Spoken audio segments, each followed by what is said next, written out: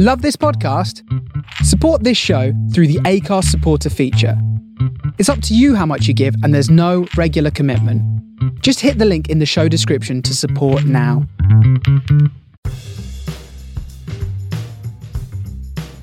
Three people, and you're going to have 4 weeks. Do something. It started out of pure stubbornness, which is great. Without necessarily meaning to, I think we found this quite interesting niche. No, we did some stuff, and the fact that it's invisible means it worked. I think art is encoded knowledge and experience. At that time, we were really fascinated by the whole transmedia concept. That was it, not the time-travelling robot idea that we had. Hello and welcome to the Technique Podcast. I am Sam Fry, and this is the podcast where we speak to artists about technology. Today's episode is a little bit different, as rather than interview an artist one-to-one, this episode features audio from a number of short talks given by artists at a recent event that I ran with Lumen Art Projects at IBM. The event was themed around the topic of artificial intelligence, and it was a half day of discussion, debate and demos from artists working with AI.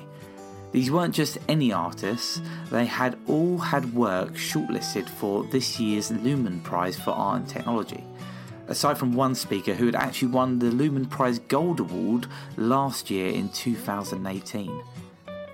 So today's episode will include a number of artists talking about how they practically work with artificial intelligence, in which case we cover a range of topics, including people's understanding of AI, how to create visual art with artificial intelligence, and the lucky mistakes that you might make along the way. I should say that all the talks were presented with slides, but I think that they work well as a purely audio talk as well. I hope you agree too, as I felt they were perfect for this kind of podcast series. Now, let's get into the talks. The first artist is Mario Klingemann, who is a German artist and Google Arts and Culture resident. He is widely considered to be a pioneer in using computer learning in the arts, and he's appeared at places like Ars Electronica Festival, the Museum of Modern Art, New York, and recently at the Barbican as part of their AI More Than Human exhibition. Here he is introducing his work. I'm an artist and, I'm particularly interested in image making, and I'm using technology for that. Increasingly, or pretty much exclusively, over the past 3-4 years, I've been using deep neural network techniques to do that. And I'm not even saying that I'm an image maker anymore. I'm more like an image trapper, because I go out there and find them. The process of making it, I'm starting to question if I'm still making them. But yeah, so that's what this talk is about. For those that don't know, neural networks are a set of algorithms that are modelled loosely on replicating how a human brain recognises patterns. For instance, as people, we might look at a picture of a cat and recognise it as being a cat. However, how would you teach a computer to recognise it in the same way? Well, you could write lots of rules for items to consider when looking at cats. For instance, does it have ears? Does it have a tail? But then you would need to write a lot of rules, as it's hard to explain to a computer the difference between a cat and a dog, or a mouse, or whatever.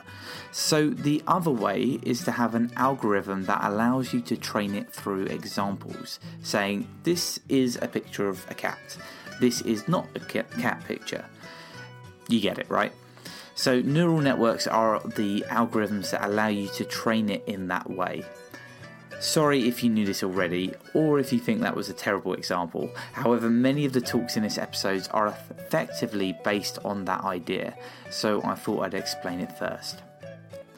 The next thing to learn about are GANs. So, actually, let's let Mario take that one. GANs, or generative adversarial neural networks, is kind of what people like me now is kind of love. And it's kind of this new magic tool. And the story goes like, oh, you throw a few images in a folder, a few thousand, and then the machine just learns to make more images like that that look like the training data. And the process behind it is a certain neural network architecture where you pit two neural networks against each other, and one is the generator, one is the discriminator. One tries to make images, the other one tries to catch it, making these images, and like try to catch the fake ones versus the real ones from the data set. And the amazing thing about this is that initially both of them have no idea what an image is or how to make images or recognize them, and over time they both learn from each other and get at the point where not only the discriminator fails to catch the fakes, but we as the human discriminators that look at these images get fooled into taking kind of generated images that we cannot distinguish them from real photography anymore. And of course this has also encouraged a lot of people in contemporary art and artists like me to use these techniques because they're really very temptingly intuitive and fun. And so if you follow the press, this stuff got a lot of press. You come to believe that kind of the AI art that is made with these things is kind of this low-resolution, grotesque kind of stuff. Pretty much we throw images in a folder and press a button and we get the art out. And of course, I strongly disagree, and I really not a big fan of some of these examples I show. Because yes, I've been working in this field also for quite a while and have been trying to escape these kind of cliche looks. But we have reached this point almost 100 years ago when the camera made it into the hands of everybody, and you could just go out there, buy a camera, and take a few snapshots. So what this poster says is everybody is a photographer now, and now we come to the point where everybody is a neurographer. And neurography is this term I try to kind of establish, which is kind of what I'm doing, is kind of equivalent to photography, where you go out in the world and you take pictures, you frame them. The world is there, but you go there and pick the ones. I go into these latent spaces and bring back images from there. So the latent spaces, I come to that point, what that means, if you haven't heard of that. But yes, in the end, buying a camera does not make you a professional photographer, or going into an art supply store and buying some paint. There is some more to the process. So I've been exploring this for quite a while, trying to see where can I take this space, what can I do with it, what kind of interesting new artifacts will I get. And what these images that I show you have all in common is that none of them I touched a single pixel. So it's not like I kind of went into Photoshop and manipulated parts of it. In the end, I'm building systems that produce these, and not only this. This is then an example of a choice of 10, 20, 50,000 of images that the machine gives me after I've built a system, which then all are somehow in that style, in that aesthetic, but it's still up to me to pick the ones that I find most compelling or speak to me. What also makes working with these neural networks so nice that it allows you to balance between control and opening up this space that is unknown. Because what I call accident may give you some mark that seems to be more real, truer to the image than another one, but it's only your critical sense that can select it.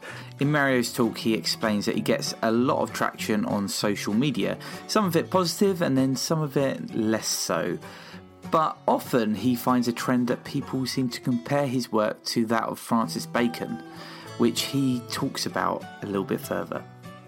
But for me, it was quite interesting because I'm self-taught. I didn't go to art school, so I'm a bit behind in reading my art history things. So I always then pick up something. I read up something later. So at some point, I actually got me this book with interviews by Francis Bacon, which is a book I can highly recommend, which talks about where he talks about his way of creating art. And I found some fantastic quotes which totally spoke to me because it feels like the way he feels about art making is how I feel about working with neural networks. So it starts by, I really don't know how these particular forms come about. I look at them probably from an aesthetic point of view. I know what I want to do, but I don't know how to do it. So there's this point that they also, if you are working with analog tools, it's kind of like working with that tool. It's not a direct process that you have that picture in your mind and you put it on the canvas. It's in that interaction with the material that it develops in front of your eyes. And this one is even better. With oil paint being so fluid, the image is changing all the time while you're working. One thing either builds on another or destroys the other. It's really a continuous fight between accident and criticism. And yes, and that's kind of also my core belief, that some external influence, an accident, something that happens that you are not expecting, is very important to make creative progress, because our imagination is pretty much limited by what we know, so we can always just interpolate. And having something like throwing oil paint on a canvas, or having randomness in a computer program, or errors happening in that process, that is what gives you suddenly something, puts a new image or something in front of your face, where you then start recognizing, oh yes, this is actually where I want to go. And then you can explore further, maybe what caused that, can I get more of this? And this is how I work with my models. When talking about his creative process of working with artificial intelligence, Mario talks about two things regularly. One is how he embraces the kind of happy accidents, and two, that they represent a different kind of artistic artifact. What I also could see there, that there are some new types of artifacts, visual artifacts developing, which are very unique to working with these models. And initially I tried to get rid of them and find ways that it doesn't do that, but eventually I realized, oh, that's actually what makes this aesthetic interesting, because yeah, these are not from neither brush nor JPEG artifacts, they are new. Back to Francis Bacon, my ideal would really be just to pick up a handful of paint and throw it at the canvas and hope that the portrait was there. And that is, of course, nice, because now, well, we can do that. We have reached a point where we can make portraits using these techniques. I started by using biometric face markers, which is used another neural network, where you give it a photo and then it extracts certain facial markers, features like where the nose is, the mouth and everything. And then you can train a model where you try to train it that it transforms this sketch of a face back into something that looks like the data, your training data. So the technique is called pix-to-pix. So you feed in an image, which is actually the sketch, and you get out another image. In this case, that was an early example. I trained it on engravings from the British Library collection, because there were 10,000 of them, and that always looks similar to the distribution of the training data. I made some progress over time to get it a little bit better, and I dare to do a little demo, because what you can also do is, instead of creating that sketch manually, you can use a camera image, for example, that first uses a neural network to extract a sketch like that from the camera image and then feeds that back to another model, which reverts the process. So in this case, there's an example of I trained a model on a silent movie star, but I can switch the model, and in this case then use paintings. The interesting part is actually not to create paintings, but to see when it breaks off. Because the model can't help. It only knows how to create faces. So whatever information you feed in, it will try to transform into this face space somehow. And that's where, for me, the interestingness starts. One of the tasks I was always trying to do was to get kind of the detail better and better resolution. So I spent like 2 years on that. And then NVIDIA comes and say, oh, no. So in the end, I realized also actually, I wanted to be able to create kind of highly realistic faces. But in the end, I wanted just so I know how it works. But in the end, you can use a camera to make more people faces. So I actually want then to go a step back and see what can I do that I can't do with other tools. As you can hear, Mario sees artificial intelligence as an opportunity to create completely new types of artworks. At this point, I would like to introduce another artist, Dr. Dave Murray Rust. Dave is a lecturer in design informatics at the University of Edinburgh. His research there focuses on the interesting, messy bits between people and computational systems. from large-scale social machines through the Internet of Things to personal data and privacy. His talk is about working with technology and the role of an artist. So I've called this talk Things That Push Back. I hope you won't be too disappointed that it's not all about AI and it's not all about art, but it has lots of things that is relevant to the practice of both of those. So a little bit about me. I work in a research group called Design Informatics. We're wonderfully interdisciplinary, and we look at all the places where flows of data sustain human values. So we look at data as a medium for design, and we look at how we can use that to imagine possible futures and have a bit of a sense of which ones we might like to live in. I'm also part of a group called Experiential AI, and our mission is to use creative practice to understand and articulate the possibilities of AI, both for publics, but also for the people that are doing it. So how do we use creative practice to help people within a domain think about what they're doing in different ways?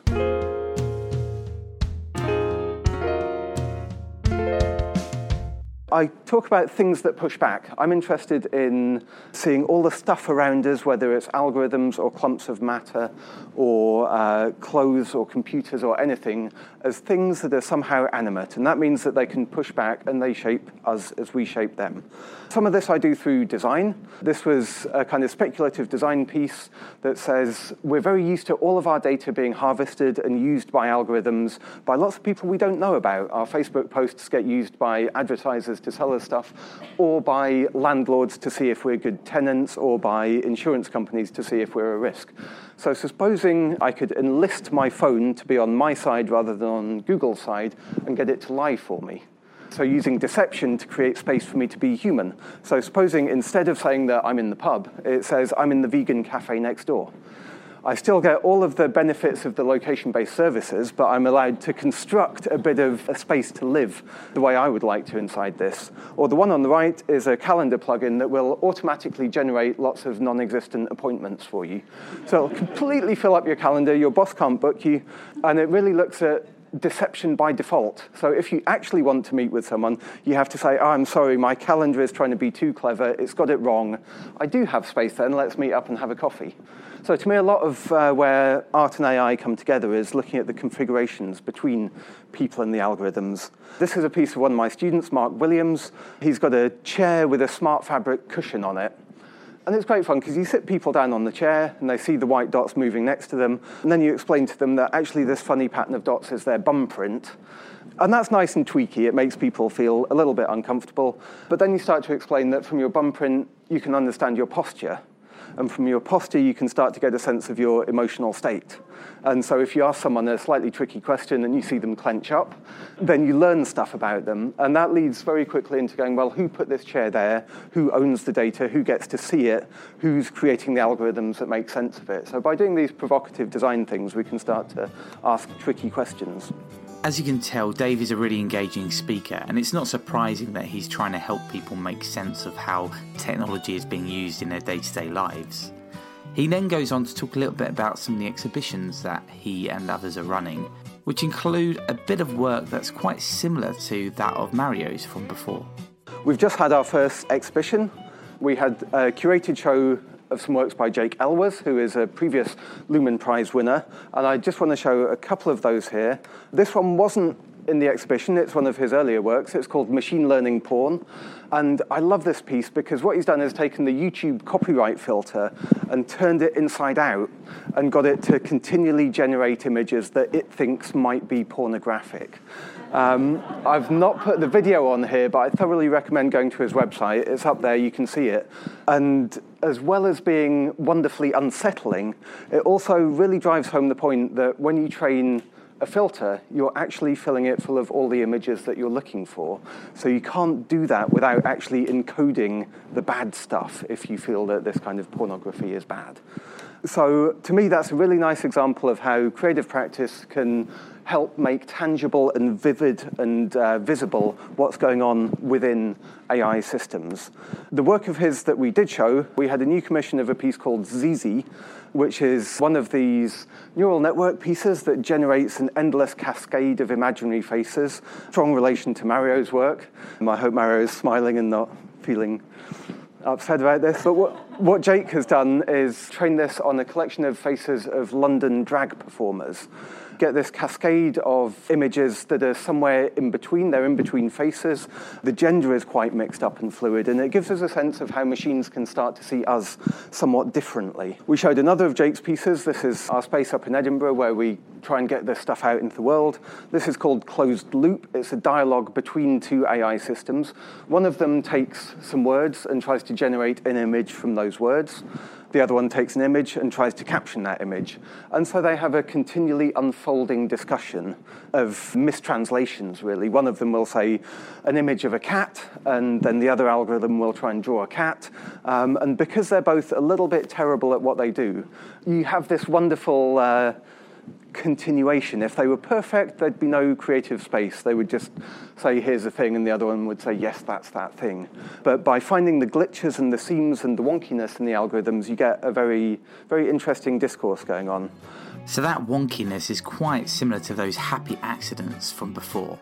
In which case, I'd like to go back to Mario, who is talking here about latent spaces. I mentioned latent spaces before, and that is pretty much the most interesting part about working with neural networks. So what is a latent space? So when you train a model to recognize something, like distinguish a dog from a cat and a tree, what happens is you take a pixel image, which is millions of data points, like every pixel is an RGB, and you have a few hundred, several millions of them. And the model, the neural network architecture, condenses that number information down to just a few numbers. So let's say 128. So it's really like letting out all the air, and what you get is a vector. Imagine you have a three-dimensional vector, like x, y, z, and you just add a few more dimensions. But in the end, you take this huge amount of information and project it into a space. So every dog that you fill in the top ends up in that space at a certain position. And initially, when the model knows nothing, that position is totally random.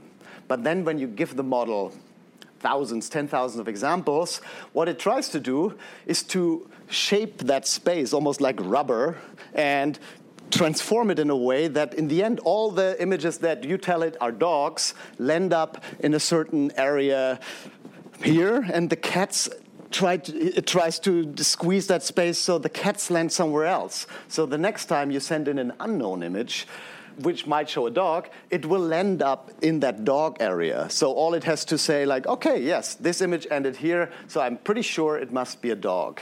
The fascinating thing is, whilst it's learning that, it doesn't just learn superficial features. It learns that cats and dogs have something in common, that they all have kind of eyes and faces and fur, whereas trees have not. So it learns a semantic representation of that data. And we cannot really understand these spaces logically, but we can see them, and we can then project back out of these spaces. So we can move in there and try to get a glimpse how the machine sees the world and how it relates to how we see the world.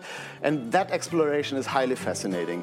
So up to now, we've really talked about the artist's training and AI, but here Mario's started to talk more about that relationship as a collaboration. And sometimes it's the AI that is really deciding which direction this art might go in. What I showed you so far was models that I trained on data that I selected myself. So I had some kind of control what went in there. But now what we're getting is, I call them public latent spaces. There are some models out there. Well, actually, there's one model out there right now, but there will be more. And this is called, for example, BigGAN by Google. And this model is so big or so complex to train that only a company like Google can do it, because it costs, $60,000 to do that. So nobody with a computer like me could train that model itself. The fascinating thing is, so this model knows 1,000 different categories. It's these typical categories that are used to recognize things in images. So it kind of knows the world. And it particularly knows 100 different dog breeds, but also professions and landscapes and mobile phones. So really, it tries, this model is pretty generic in its categories. Some are totally useless. I don't know who selects these categories. I would always think that somebody should vote about what categories should go into these models, who needs 100 different dog breeds. But the fascinating thing is, so you have now a a model that is publicly available, which becomes almost like a universe in itself, and everybody can go in there. And this model works really in a way that you pick a coordinate, or you pick that feature vector, which in this case is 128 dimensional, and wherever you go, you find an image. That space is so big that the probability that two people who go there will find the same image is pretty much impossible. So it's really almost like the world outside there, where everybody can go with a camera and find something interesting. And so I'm playing now with this idea, what can I find in this particular space? And I mentioned before these latent spaces, and for me, the most interesting part about working with neural networks is this hyperdimensionality, the idea that you have these spaces where pretty much everything is connected, actually. So there are no hard borders. So you can freely move. And the model itself, or the space, has no real sense for categories. Categories is what we make. We put labels on things and say, oh, this looks like a dog, this looks like a cat. But for the model, it's all a continuous space. And so I'm looking for ways of interestingly traversing this space now, because also the idea that, yes, I could go on and press the space bar and pick single images out of there, but somehow having the ability to produce an infinite amount of them, the single image might even lose its value. So for me, it's more now about the journey through these spaces. So that notion of collaboration with the artificial intelligence is becoming a bigger topic in the world of AI art. Another big topic which is prevalent for any art form is what the role of the artist should be, especially when it comes down to politics and expression. We return now back to Dave Murray-Rust, who gives some examples of art related to data privacy. This was a piece by another artist, Pip Thornton. She projected the whole of 1984 word by word over the course of the Edinburgh Festival, which is a fun thing to do in and of itself. But underneath all of the words was their value on Google AdWords if you'd put that out there and ask people to click on it. So this looks at kind of the capitalist aspects of linguistics. You see how large-scale AI algorithms are warping our sense of worth and meaning as it attaches to the words that we use every day. You find some very strange things. Frown was very expensive. And you start thinking, why is that? And it's because beauty product manufacturers want to use it to sell people beauty products, so it's extremely valuable. So you get a very strange sense of where value comes from in words. Another kind of interaction between people and algorithms. This is a laptop trio that I play in with Jules Rawlinson and Owen Green. And we connect our laptops together. We send all of our sounds around in a triangle, and everyone is continually resampling and reprocessing each other. And it's a great kind of swamp of noise and mess.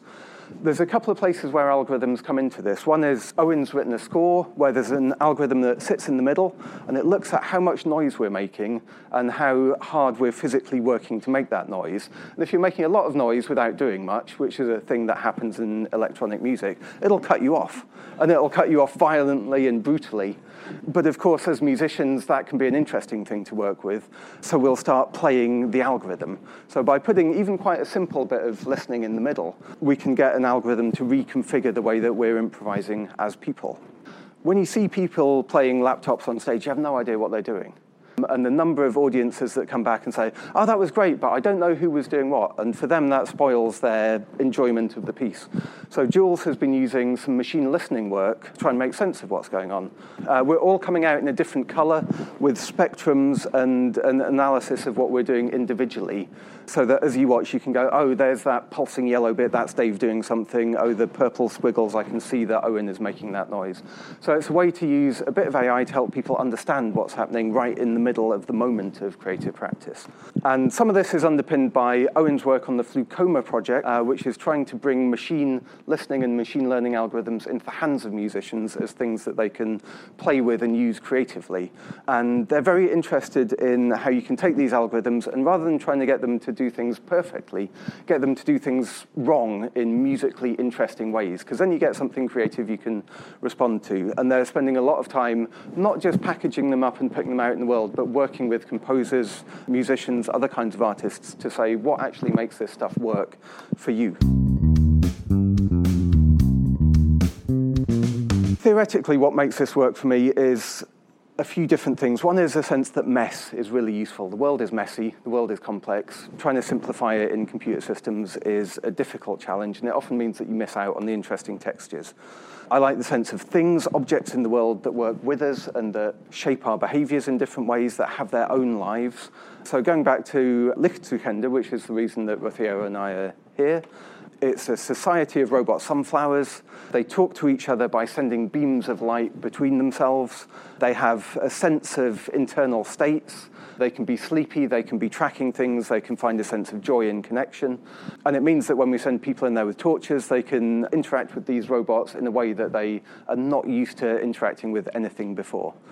And they can start to uncover the ways that they communicate and respond.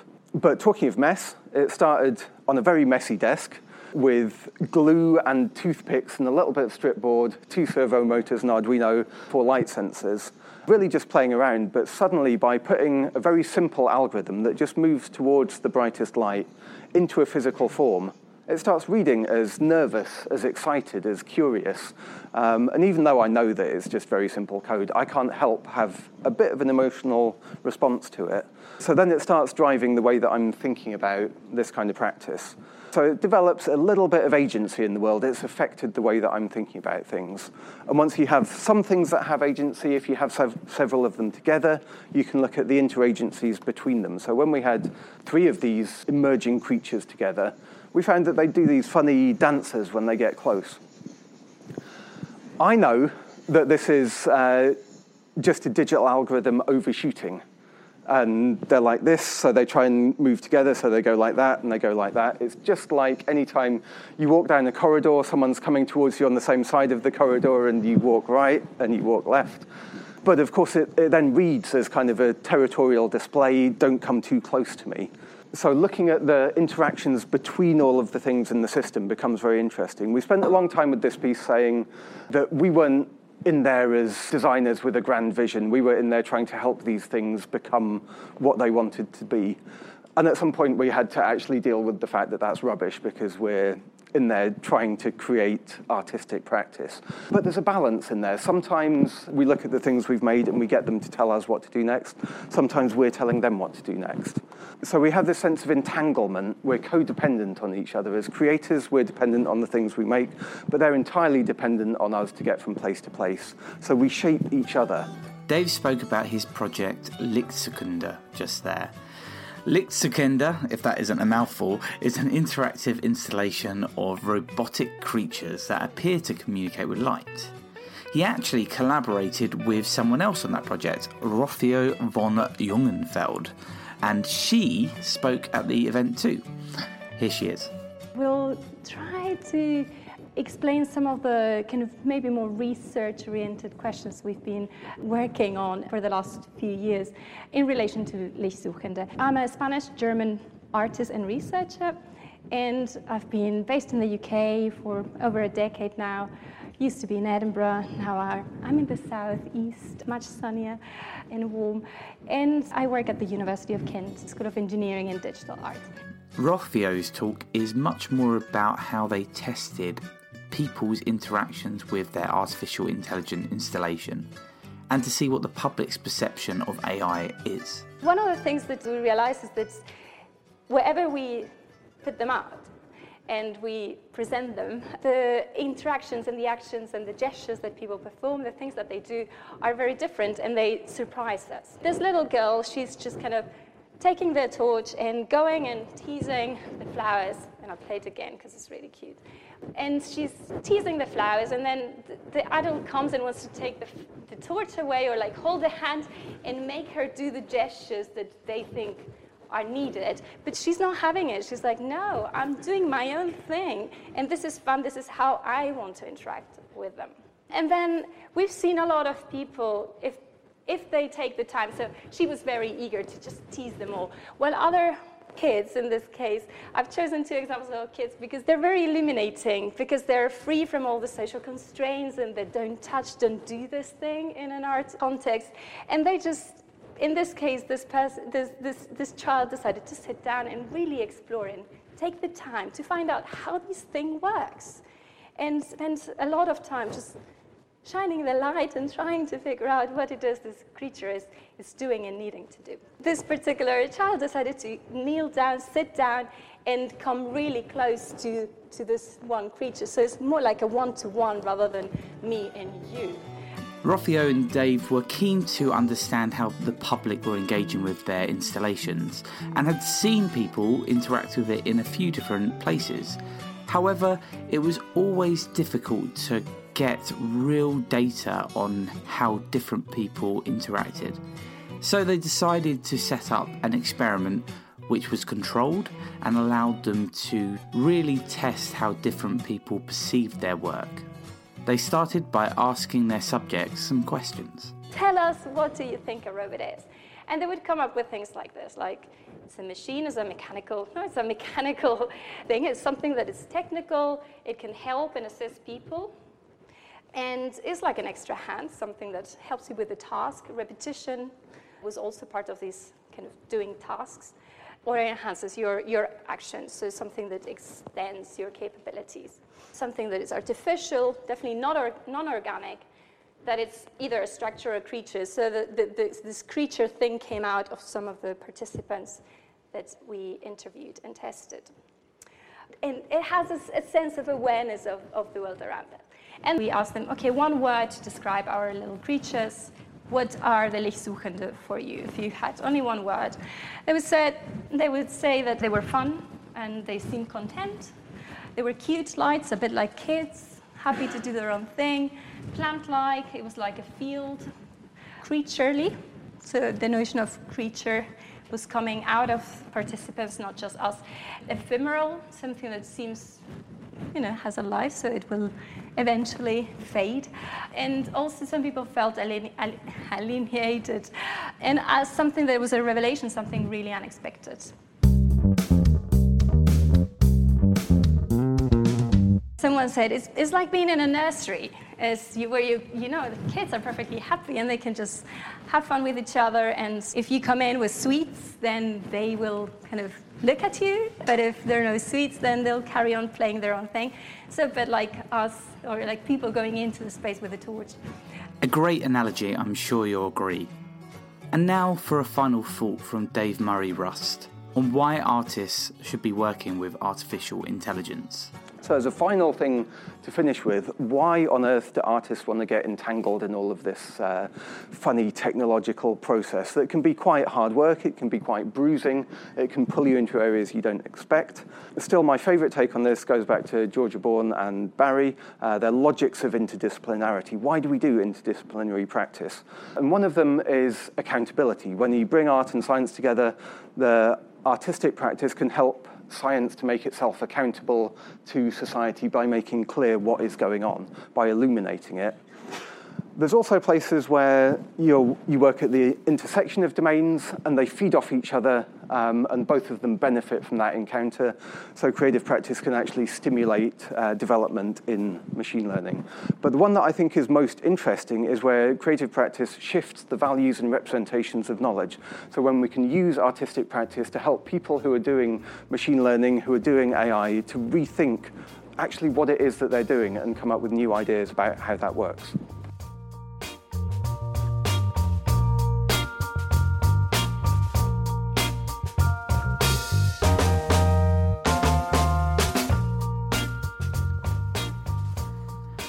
That's it for today's episode. Thank you very much to Mario Klingemann, Dave Murray-Rust and Rothio von Jungenfeld for featuring in this episode.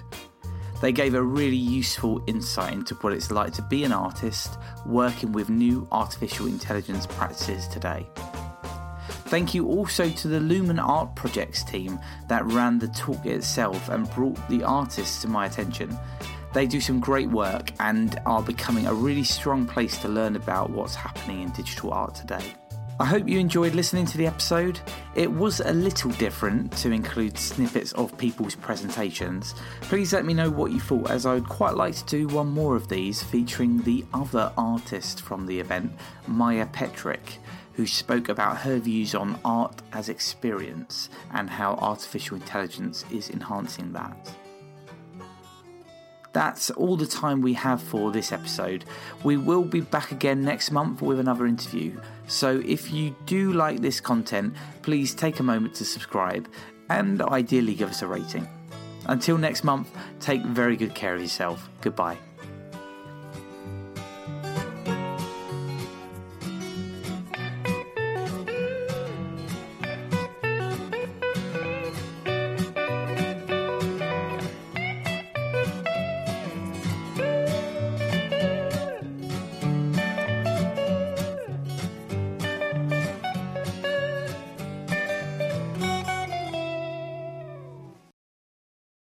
Design thinking has exploded into the workplace of the 21st century, putting humans at the heart of design.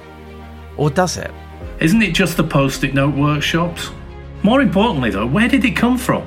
How did it become such a massive industry? And where on earth is it going?